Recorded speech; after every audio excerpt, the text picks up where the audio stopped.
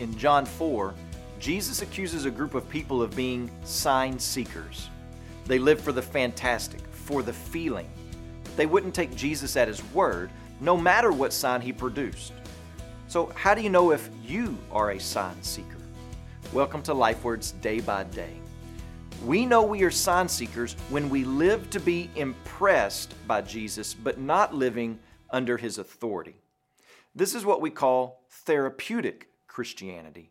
It means this: we live for the feeling.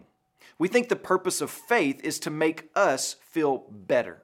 And when I'm not impressed or I'm not feeling good, then I give God an ultimatum that says, make me feel better or I will take my religion somewhere else.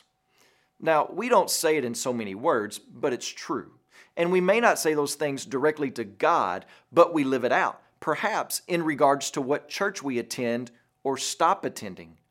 Church A makes me feel convicted and guilty, and I don't like that. So I'm going to go to church B where I feel important and nurtured. Or church A worship music is old-fashioned and stuffy. It doesn't make me feel like I do down the street at church B where my emotions are stirred.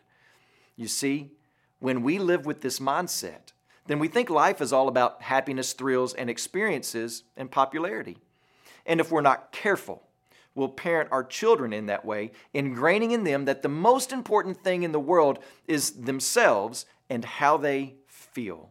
The authority for their lives will be their feelings instead of God's Word. And that explains a lot of the situation we have in our world today.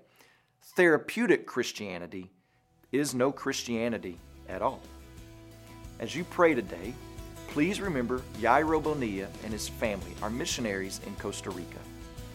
And also remember the House of Life Word broadcast that's heard throughout Chad, Nigeria, Benin, Togo, Ghana, Burkina Faso, and Mali.